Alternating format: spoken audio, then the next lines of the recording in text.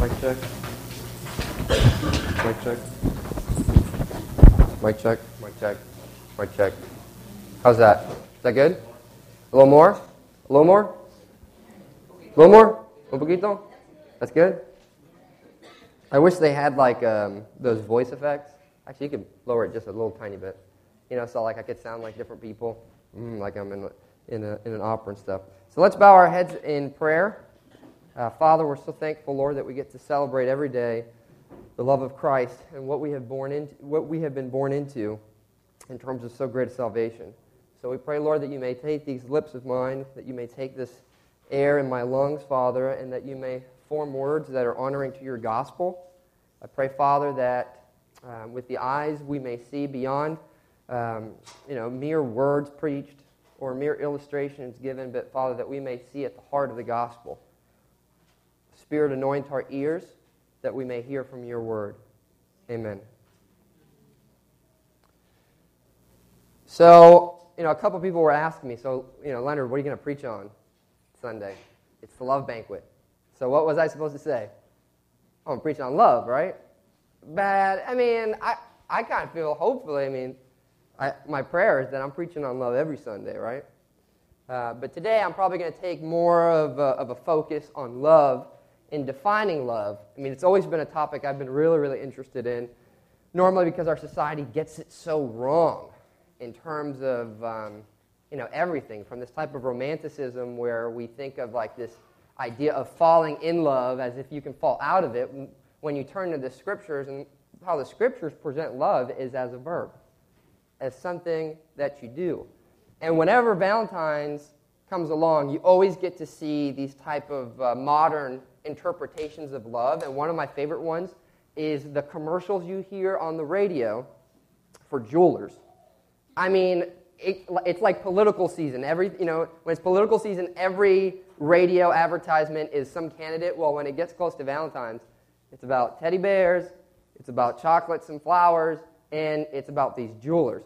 And these jewelers, they get it so wrong with these commercials. And they know exactly what to tell guys. As guys are getting close to Valentine's, they have these commercials where these girls will come out, and the girls are like, I don't want no small ring, and I don't want a small diamond. I want a big rock that I can afford. And, of course, every guy is just like, oh, that's the place I got to go. But they give you this impression that it's all about, this big stone. And, in my mind, the proposal ring, the wedding ring that I gave my wife was supposed to symbolize that I was going to provide for her financially. But you get this impression of like, bling, that's what women want. They want a diamond, right?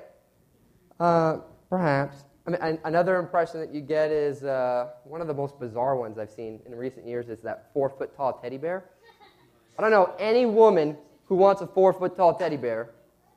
If there's any out there, please let me know. But you get all these different things, and basically, if you didn't know, Valentine's Day was kind of like this invented type holiday, to sell more cards and stuff like that. But there is value in celebrating love.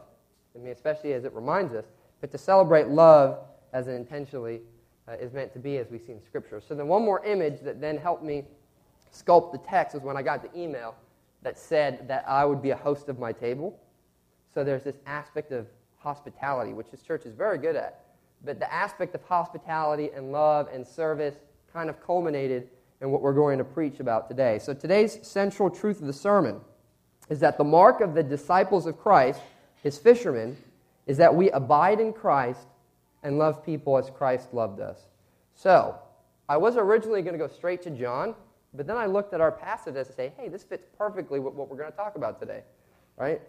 So, a quick recap with our last two sermons. We talked about Mark 1:1, specifically punctuation marks. In specific, the puncture mark. In other words, we are the marked ones of Christ, because of Christ's puncturing, his crucifixion on the cross, we bear this mark as his disciples. And the gospel mark, those are going to be the two main themes. Jesus as the Son of God, this one who is going to come to be pierced, and us as disciples. What does a disciple look like?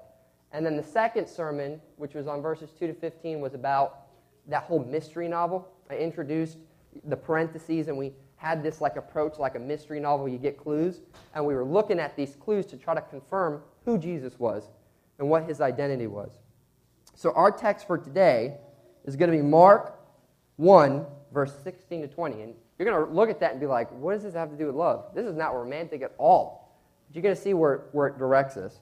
And the central truth for that text is that Mark wrote Mark 1, 16 to 20 in order to introduce the disciples of Jesus as those who Jesus appointed to become fishers of men. I know exactly what the women are thinking as you see this text. The most romantic thing in the Bible is fishing, right?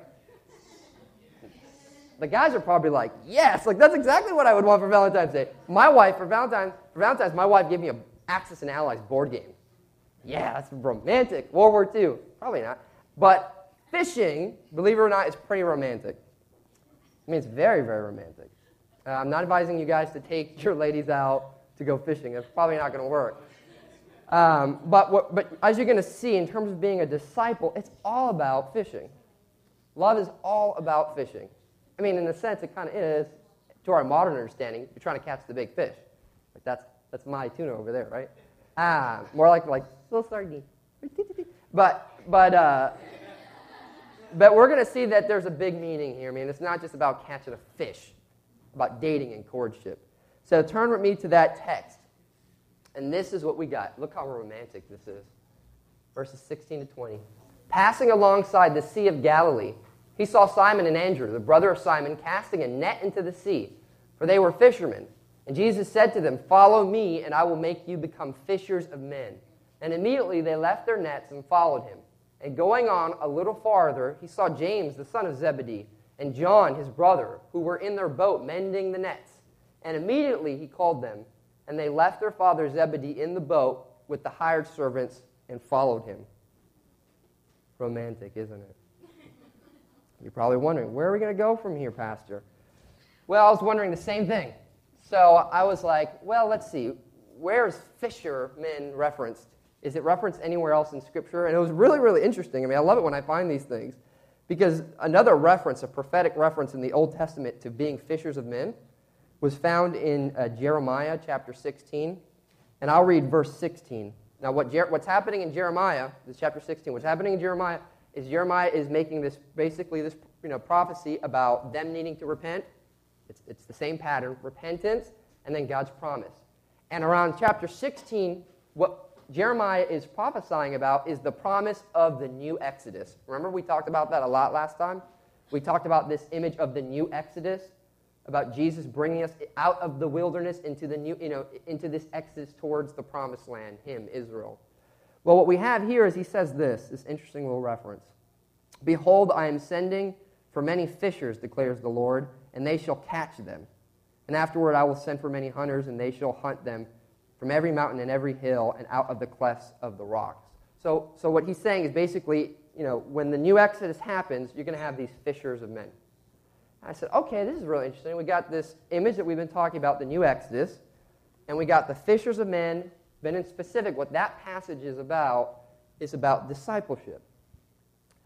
Because what is the command that he gives them? What's the command? Follow me. And they follow him immediately. I mean, remember one of the traits of Mark is he uses that word for immediately like 40-something times? Well, he tells them to follow them so that he can make these fishermen fisher of men. And we're all called to be fishermen. And it's extremely romantic, as we're going to find. But the question is, well, what does this fishing look like? Because fishing is kind of gross. You got like guts and, worms and sardines. And Jesus is like, no, that's not exactly what I mean. But what fishing looks like is discipleship. And that's what we're going to now go into discussion. And then you're going to see this connection here with love. But what I want you guys to get from this in our passage is that before verse 16, the big emphasis on Mark was on the Son of God. That he is the one who is fulfilling these prophecies. Remember, we looked at all those different prophecies? That was kind of like our, I was going to say Inspector Gadget, which kind of works too. But our Sherlock Holmes type investigation where we were saying, oh, he fits all these different portraits.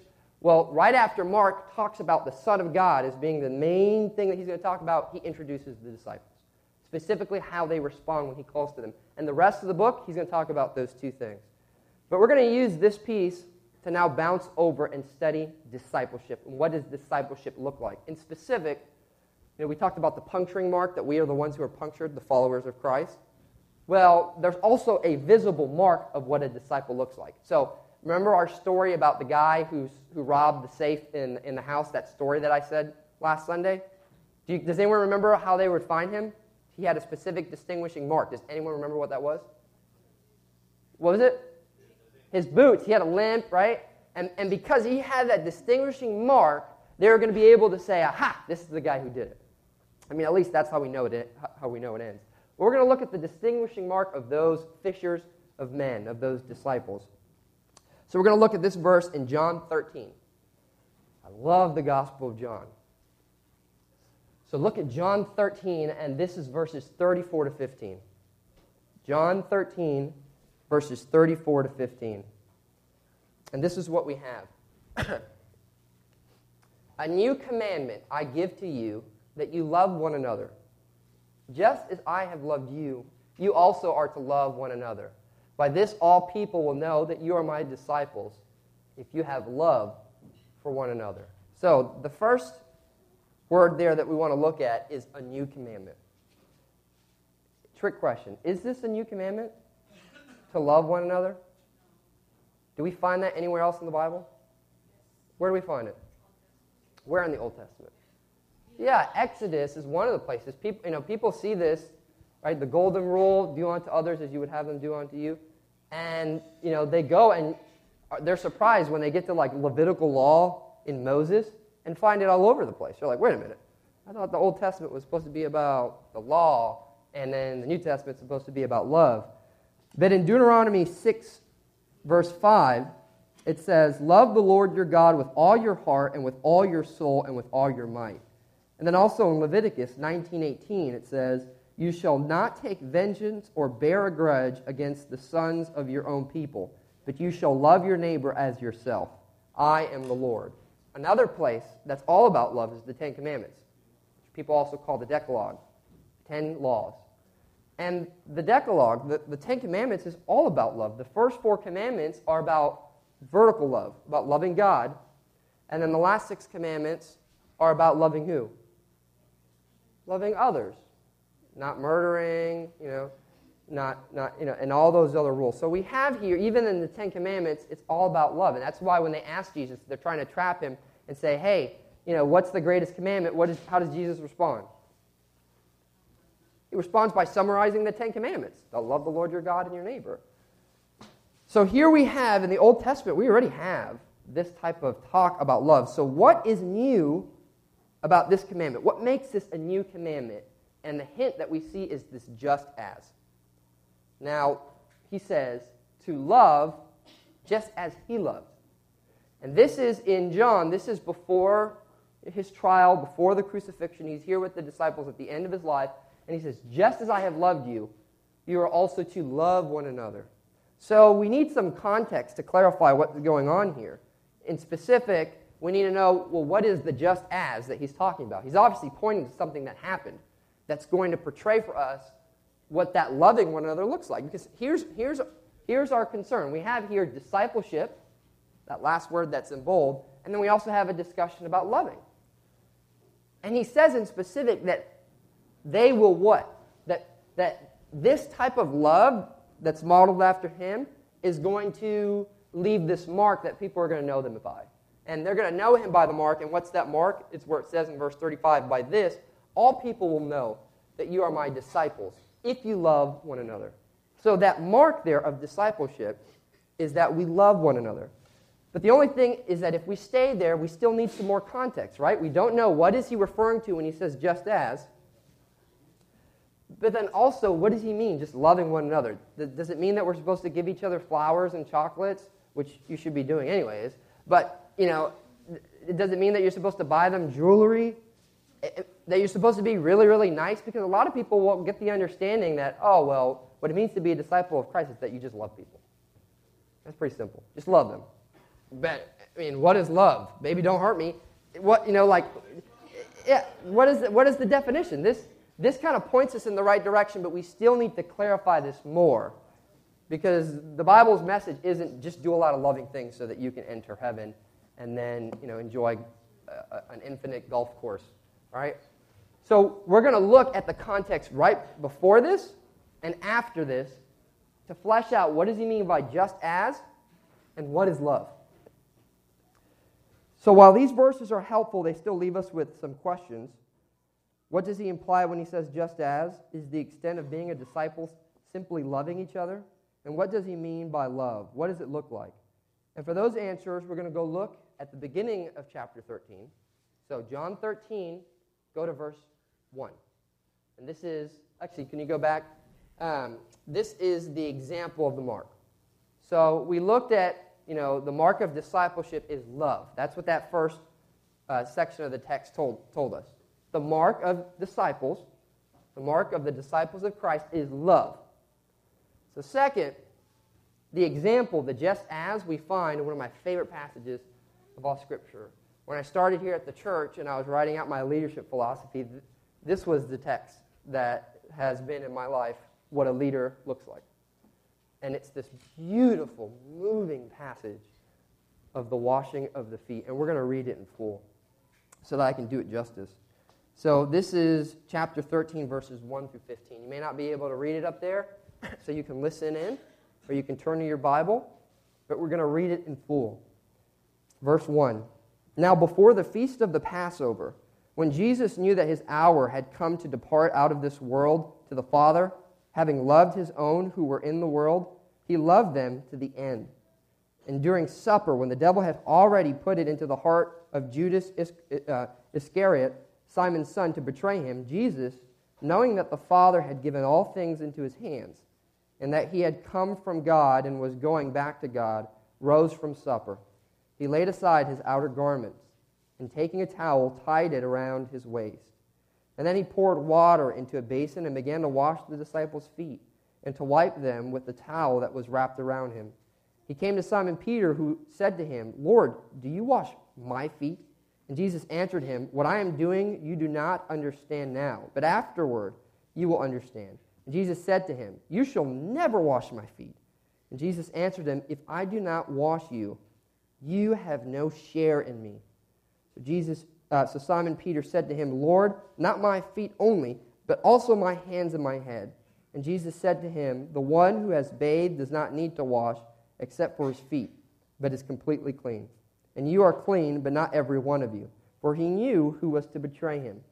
That was why he said, not all of you are clean. This is verse 12. When he had washed their feet and put on his outer garments and resumed his place, he said to them, do you understand what I have done to you? You call me teacher and Lord, and you are right, for so I am. If I then, your Lord and teacher, have washed your feet, you also ought to wash one another's feet. For I have given you an example, that you also should do as I have done to you. So a couple of things to point out, and if you could just go back to the former text. He opens up by talking about the feast of the Passover. I overlooked that in the beginning, and then when I was coming back to the text, I said, whoa, that's probably significant. Why? What happens at the Passover? Well, this is before the Passover feast, so this is all intentional. What John's pointing at is at the Passover feast, you got the Paschal lamb or something like that, which is basically, you got an unblemished young lamb, a perfect, unmarked lamb, this young lamb, and you went to the temple for your family and you sacrificed this unblemished lamb. So here we have him setting the scene here, almost as if he's pointing forward to what's going to happen, that Passover is occurring, the real meaning of Passover is occurring right before their eyes. And in addition to that, this whole idea of Passover is celebrating what? What does Passover celebrate? The Passover of the angel. What happened there? What was that all about? And why was all that happening?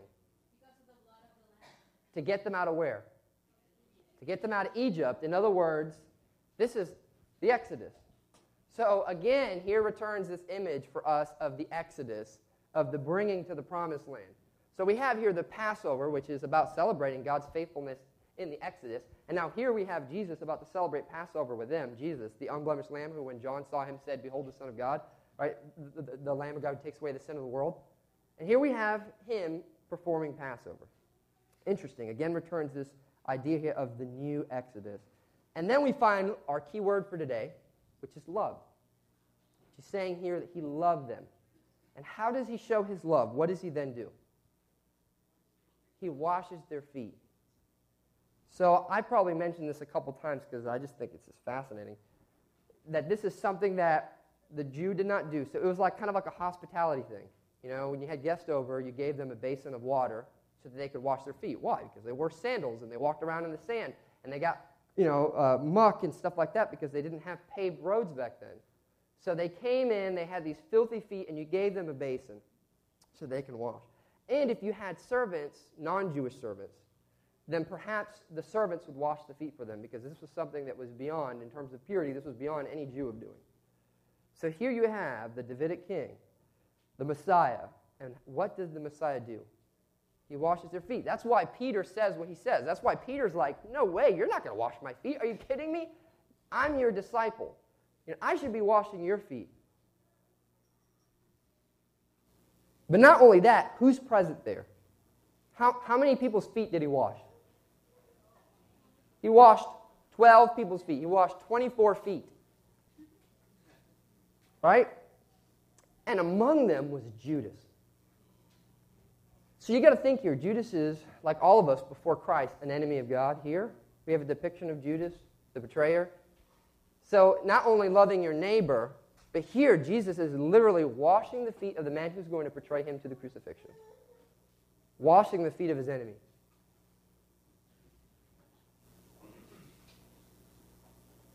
And then in addition to that, this is our first major hint that it's not just about like loving each other and doing nice things for each other, however we define nice things.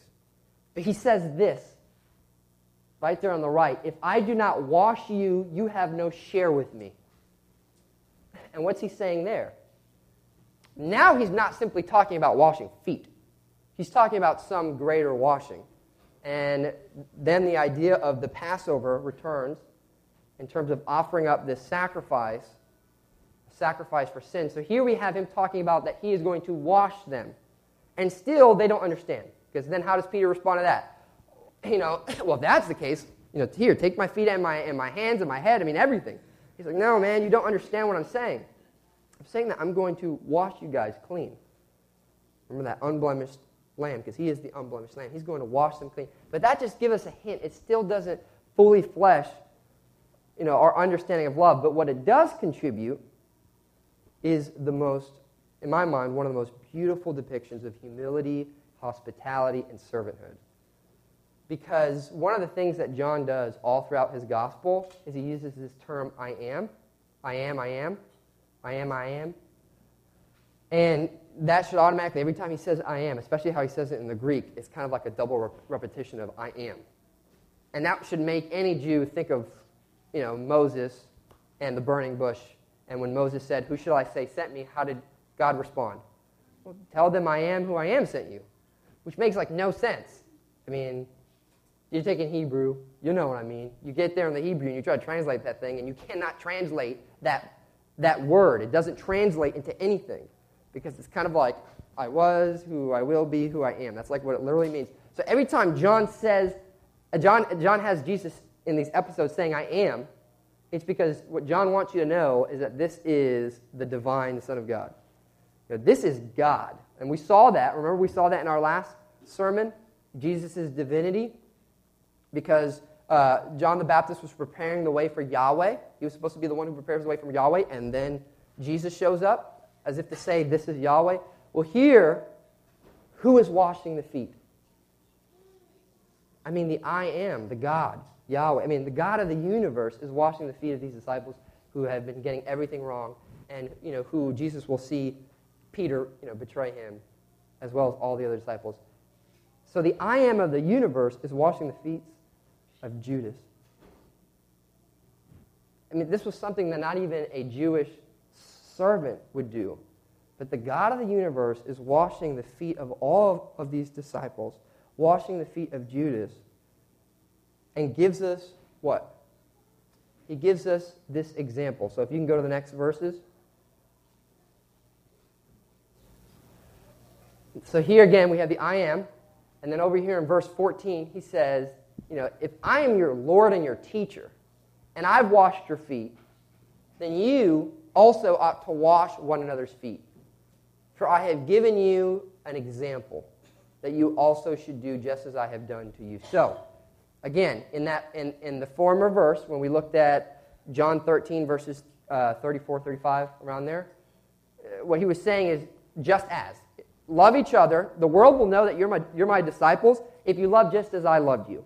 And that just as has a context right before, and here we find the context, and the context is the Lord washing their feet. Absolute humility, absolute servanthood, and just a picture of divine mercy and love. But this still doesn't answer all of our questions. I mean, it helps us a lot. Now we know kind of what love looks like, right? So now it's just not, doing nice things for people. No, the bar has been sent to an infinite degree to the point where he's saying, anyone that's my follower, you got to do this because I did it. This is how you are supposed to love. And what is then the standard in this illustration? What is the standard of love? Complete and utter humility. Because no matter where you are in a relationship with another person, you are never at a point to justify not loving someone selflessly. Because here the creator of the universe is washing the feet of Judas. So he gives us a standard, and that's helpful. Even though we can't understand it, whether rationally or emotionally, we cannot conceive of what it means for the God of the universe to incarnate, into the babe of Jesus in the manger, let alone to be washing their feet. But this is how he tells us that we're supposed to love. Selfless humility, selflessness. And then some people stop there. They say, okay, Jesus was an awesome role model. I mean, look how he loved. That was amazing. So I just got to love people, and I got to do a lot of really, really, really super nice things. But again, if you stop there, that is not the full definition of love. Specifically, the gospel, which is the image of love. And to flesh that out, we look at our final passage, which is in chapter 15 of John. And again, it's a big passage, and we're going to read through it just to honor it, because I think it's better just to be read in full than to try to summarize it, especially with one pattern that I want to point out. So again, you can read in your Bible with me, or you can just listen and listen for patterns. So this is John chapter 15, verses 1 through 5, and this part of the sermon is called The Result of Being Marked. So we looked at an example of what it means to be a disciple, and what was the example? What is the example for a disciple? What does the example look like for a disciple who's supposed to be known by their love? That foot washing. And then now we look at, what's the result of being marked? And that is this word friendship. It sounds very happy and fluffy, right? And this is what we find. Verse 1 in chapter 15. I am, there it is again, right, intentional. I am the true vine, and my Father is the vine dresser. Every branch in me that does not bear fruit, he takes away, and every branch that does bear fruit, he prunes, that it may bear more fruit. Already you are clean because of the word that I have spoken to you. Abide in me, and I in you. As the branch cannot bear fruit by itself unless it abides in the vine, neither can you unless you abide in me. I am the vine, you are the branches. Whoever abides in me and I in him, he it is that bears much fruit. For apart from me, you can do nothing. If anyone does not abide in me, he is thrown away like a branch and withers. And the branches are gathered, thrown into the fire, and burned. If you abide in me, and my words abide in you, ask whatever you wish, and it will be done for you. By this my Father is glorified, that you bear much fruit, and so prove to be my disciples. As the Father has loved me, so I have loved you. Abide in my love. If you keep my commandments, you will abide in my love. Just as I have kept my Father's commandments and abide in his love. These things I have spoken to you, that my joy may be in you, and that your joy may be full. If you can go to the next one. This is my commandment. This is verse 12. This is my commandment, that you love one another as I have loved you. Greater love has no one than this, that someone lay down his life for his friends. And you are my friends, if you do what I command you. No longer do I call you servants, for the servant does not know what his master is doing, but I have called you friends, for all that I have heard from my Father, I have made known to you. So if you were listening, this is why one of the reasons it's really helpful, to hear the gospel proclaimed, to hear the word preached is because you begin to pick up on some patterns, especially since, remember when we studied writing? How did punctuation marks start? They started to help reading out loud, because that's how people read back then. So did you hear any patterns? I sounded very repetitive. I was saying the same thing over and over again. And if you can go back, the key word is obviously what? Abide. I mean, he repeats it like 10 times, followed closely by bearing fruit. And I think that order is intentional. Because if we would have stopped at the last passage, if we would have stopped at the first passage, John 13, the 2 verse 1 and like 34, if we were to stop there, we would just get the impression, oh, we're supposed to just do nice things, perhaps. And then if we would have stopped at the foot washing, we may have gotten the impression, oh, well, we got to do really, really, really nice things because look at the model, the standard that is Jesus. But then even in there, we kind of had this hint about the washing. And now here we can see it in full display. So he uses the illustration of a vine. So here we have a vine. And what protrudes from the vine? The branches. And if I take a branch off, will that branch grow fruit? No. So, this is important. In order for the branch to bear fruit, where must it be? Yeah, it must abide. In other words, Jesus isn't saying, if you do really good things, if you do good works, if you produce fruit, then you can abide in me. He doesn't say that. He says that you cannot produce fruit unless you first abide in me, unless I first wash you, unless you dwell in me. And that is the gospel call. When he says, follow me, he's not just saying, hey, follow me around like a servant. No, he's this very personal call for them to have this personal loving relationship with him.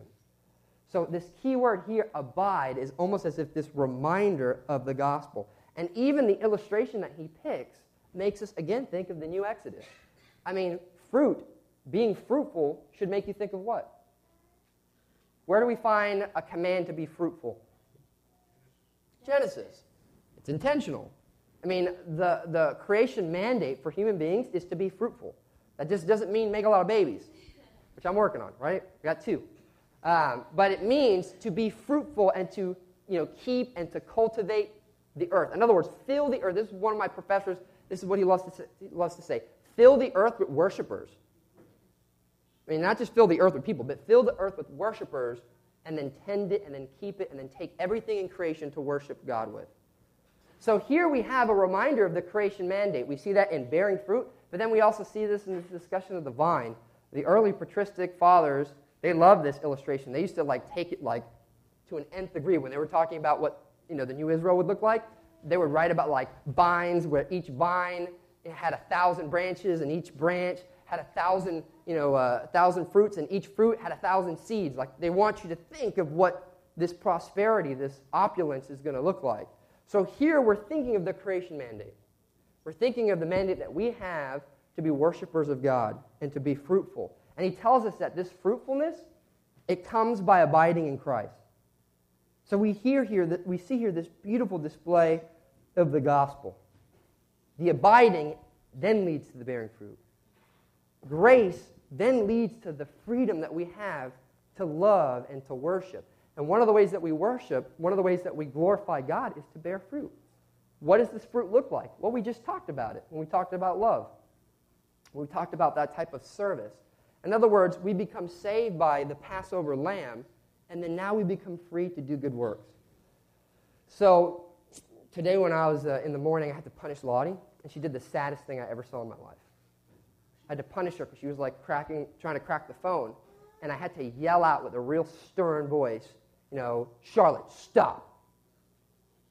And normally she'll cry out loud, but this time she didn't cry out loud. This time she cried in silence, and it was the saddest thing I've ever seen.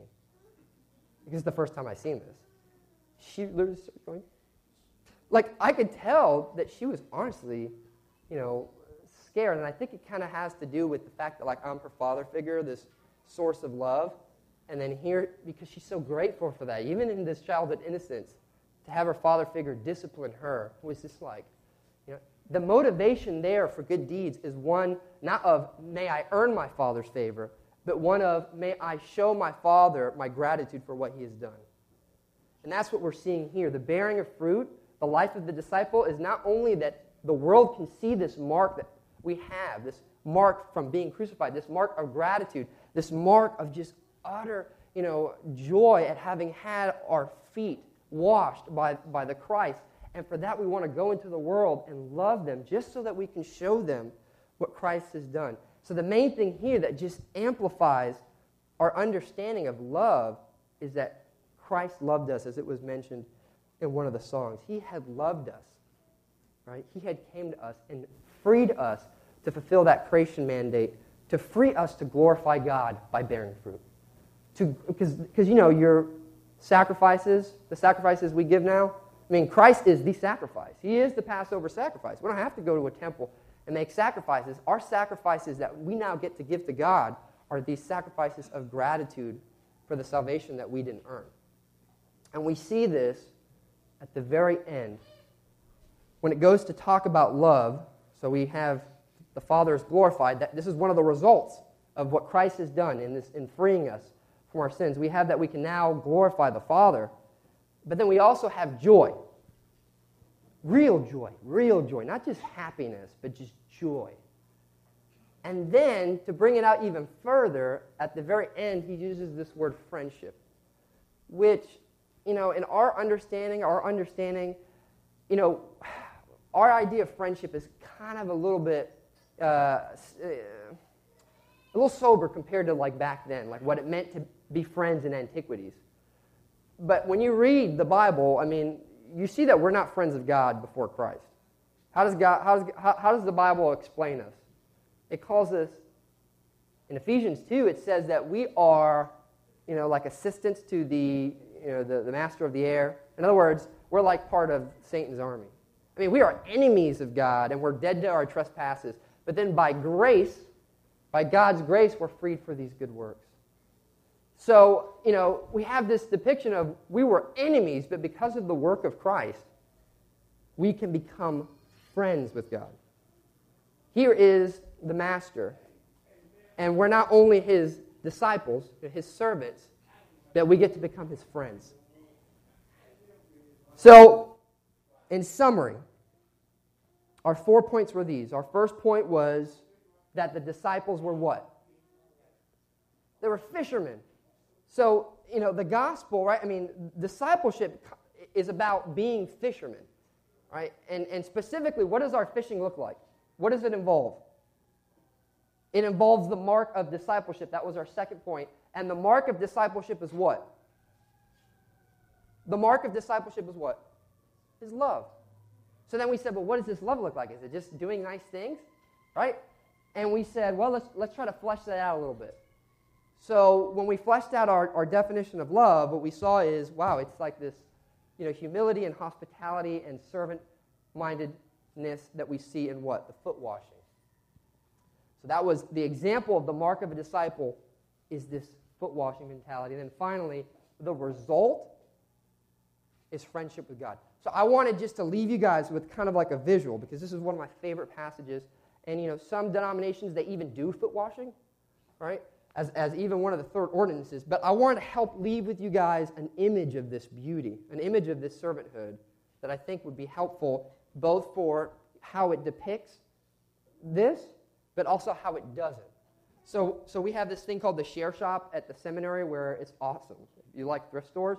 Imagine like 3,000 students and the surrounding community, they just give their stuff. They just give their stuff to this apartment. And you can go to the apartment as a student and take whatever you need. So they have all this food that the surrounding grocery stores have, and then the students just share what they have. They just share the things, So I found this thing. I thought this thing was awesome, all right? See this bad boy? You guys know what this is? You don't see many of these, right? This is a nicely used shoe shiner. Anyone in the military should be familiar with shining shoes. But, in our society, this is not an image of prestige, right?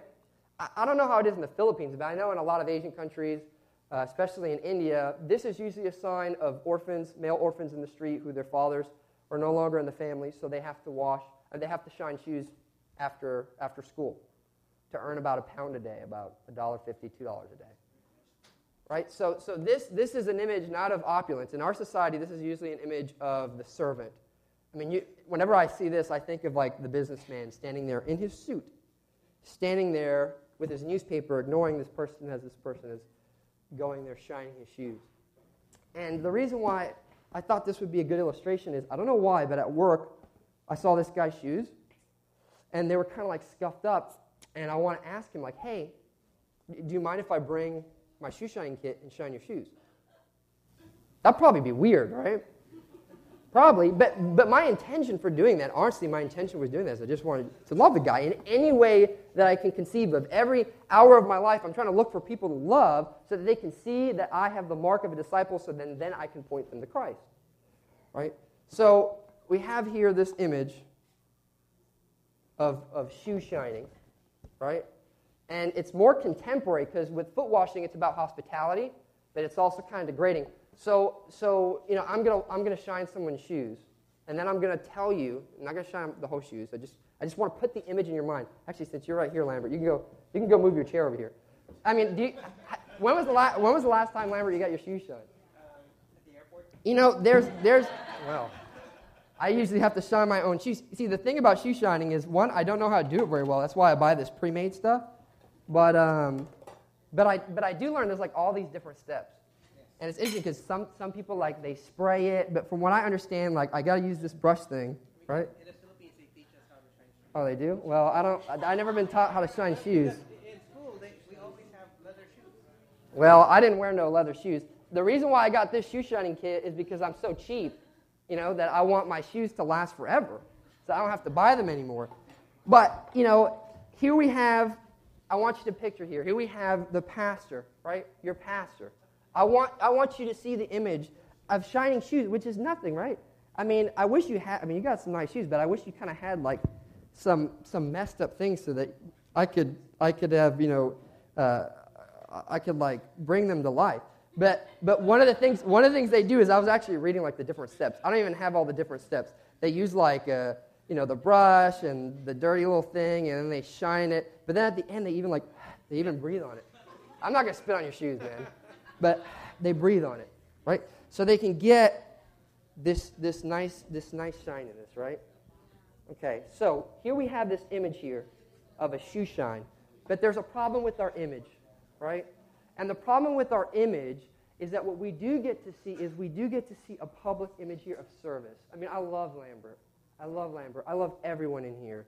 I mean, shining shoes is nothing. It means nothing. To shine someone's shoes, I mean, that's nothing. But what you see here, my intention is that you see here just this overflowing heart of just servant and love. But there's a problem with our illustration. So his shoes are nice and shiny now, right? But it's still something only on the outside. I mean, what's going to end up happening to his shoes in a week? They're going to get scuffed up again. They're going to need to be shined again. Sometimes they'll start falling apart, so then you have to start putting glue and stuff like that. But then even then, no matter how much I shine Lambert's feet, his shoes, Lambert's feet are still going to stink. No offense. No offense. Hey, you're the one that told me that your dog used to run around the house saying stinky feet, stinky feet. But no matter how much I shine his shoes, his feet are still going to stink. So even with the foot washing display and in the shoe shining display, which may help us more because it's a little more contemporary, we still see that no matter how much I do this, I can never clean those feet. And not only that, when Lambert dies, his feet are really going to stink because he's going to be decaying and bloated. But what we see in Christ, when Christ says that he has to wash them, is that he has to die for them, the Son of God. And in that image there of the self-sacrificial lamb, of dying for your friends, of dying for your brothers, we have the image of what our love is supposed to look like in our marriages, in our friendships, within our family, within our homes, within our professions, within our schools, and with our enemies. So if you can pray with me that the Lord, by his Spirit, may anoint us, not simply to be shoe shiners, but Lord, that we may be, you know, marks of your grace and your sacrifice. Father, we thank you that you have saved us. Lord, we thank you that you have washed us in full. Father, that we're not left to a life of having to sacrifice, to make all these sacrifices for our sins, but instead, Father, because you have given your Son as a sacrifice for us, his propitiation for our sins, Lord, that we may go forth and in joy and friendship with God, that we may go forth and love people as a worship of you. Father, we thank you for this, and we pray that your mighty Spirit may move us, Lord, whether it be in an email asking for nurses, Father, or whether it may be with opportunities in the colleges, or, Father, with homeless individuals who may come to us with needs. Father, we pray that we may be ever ready to show the heart of the servant, to show these pierced hands that have rescued us, that have held us and called us beloved, Father. We pray this in the name and by the power of your Son and his Spirit. Amen.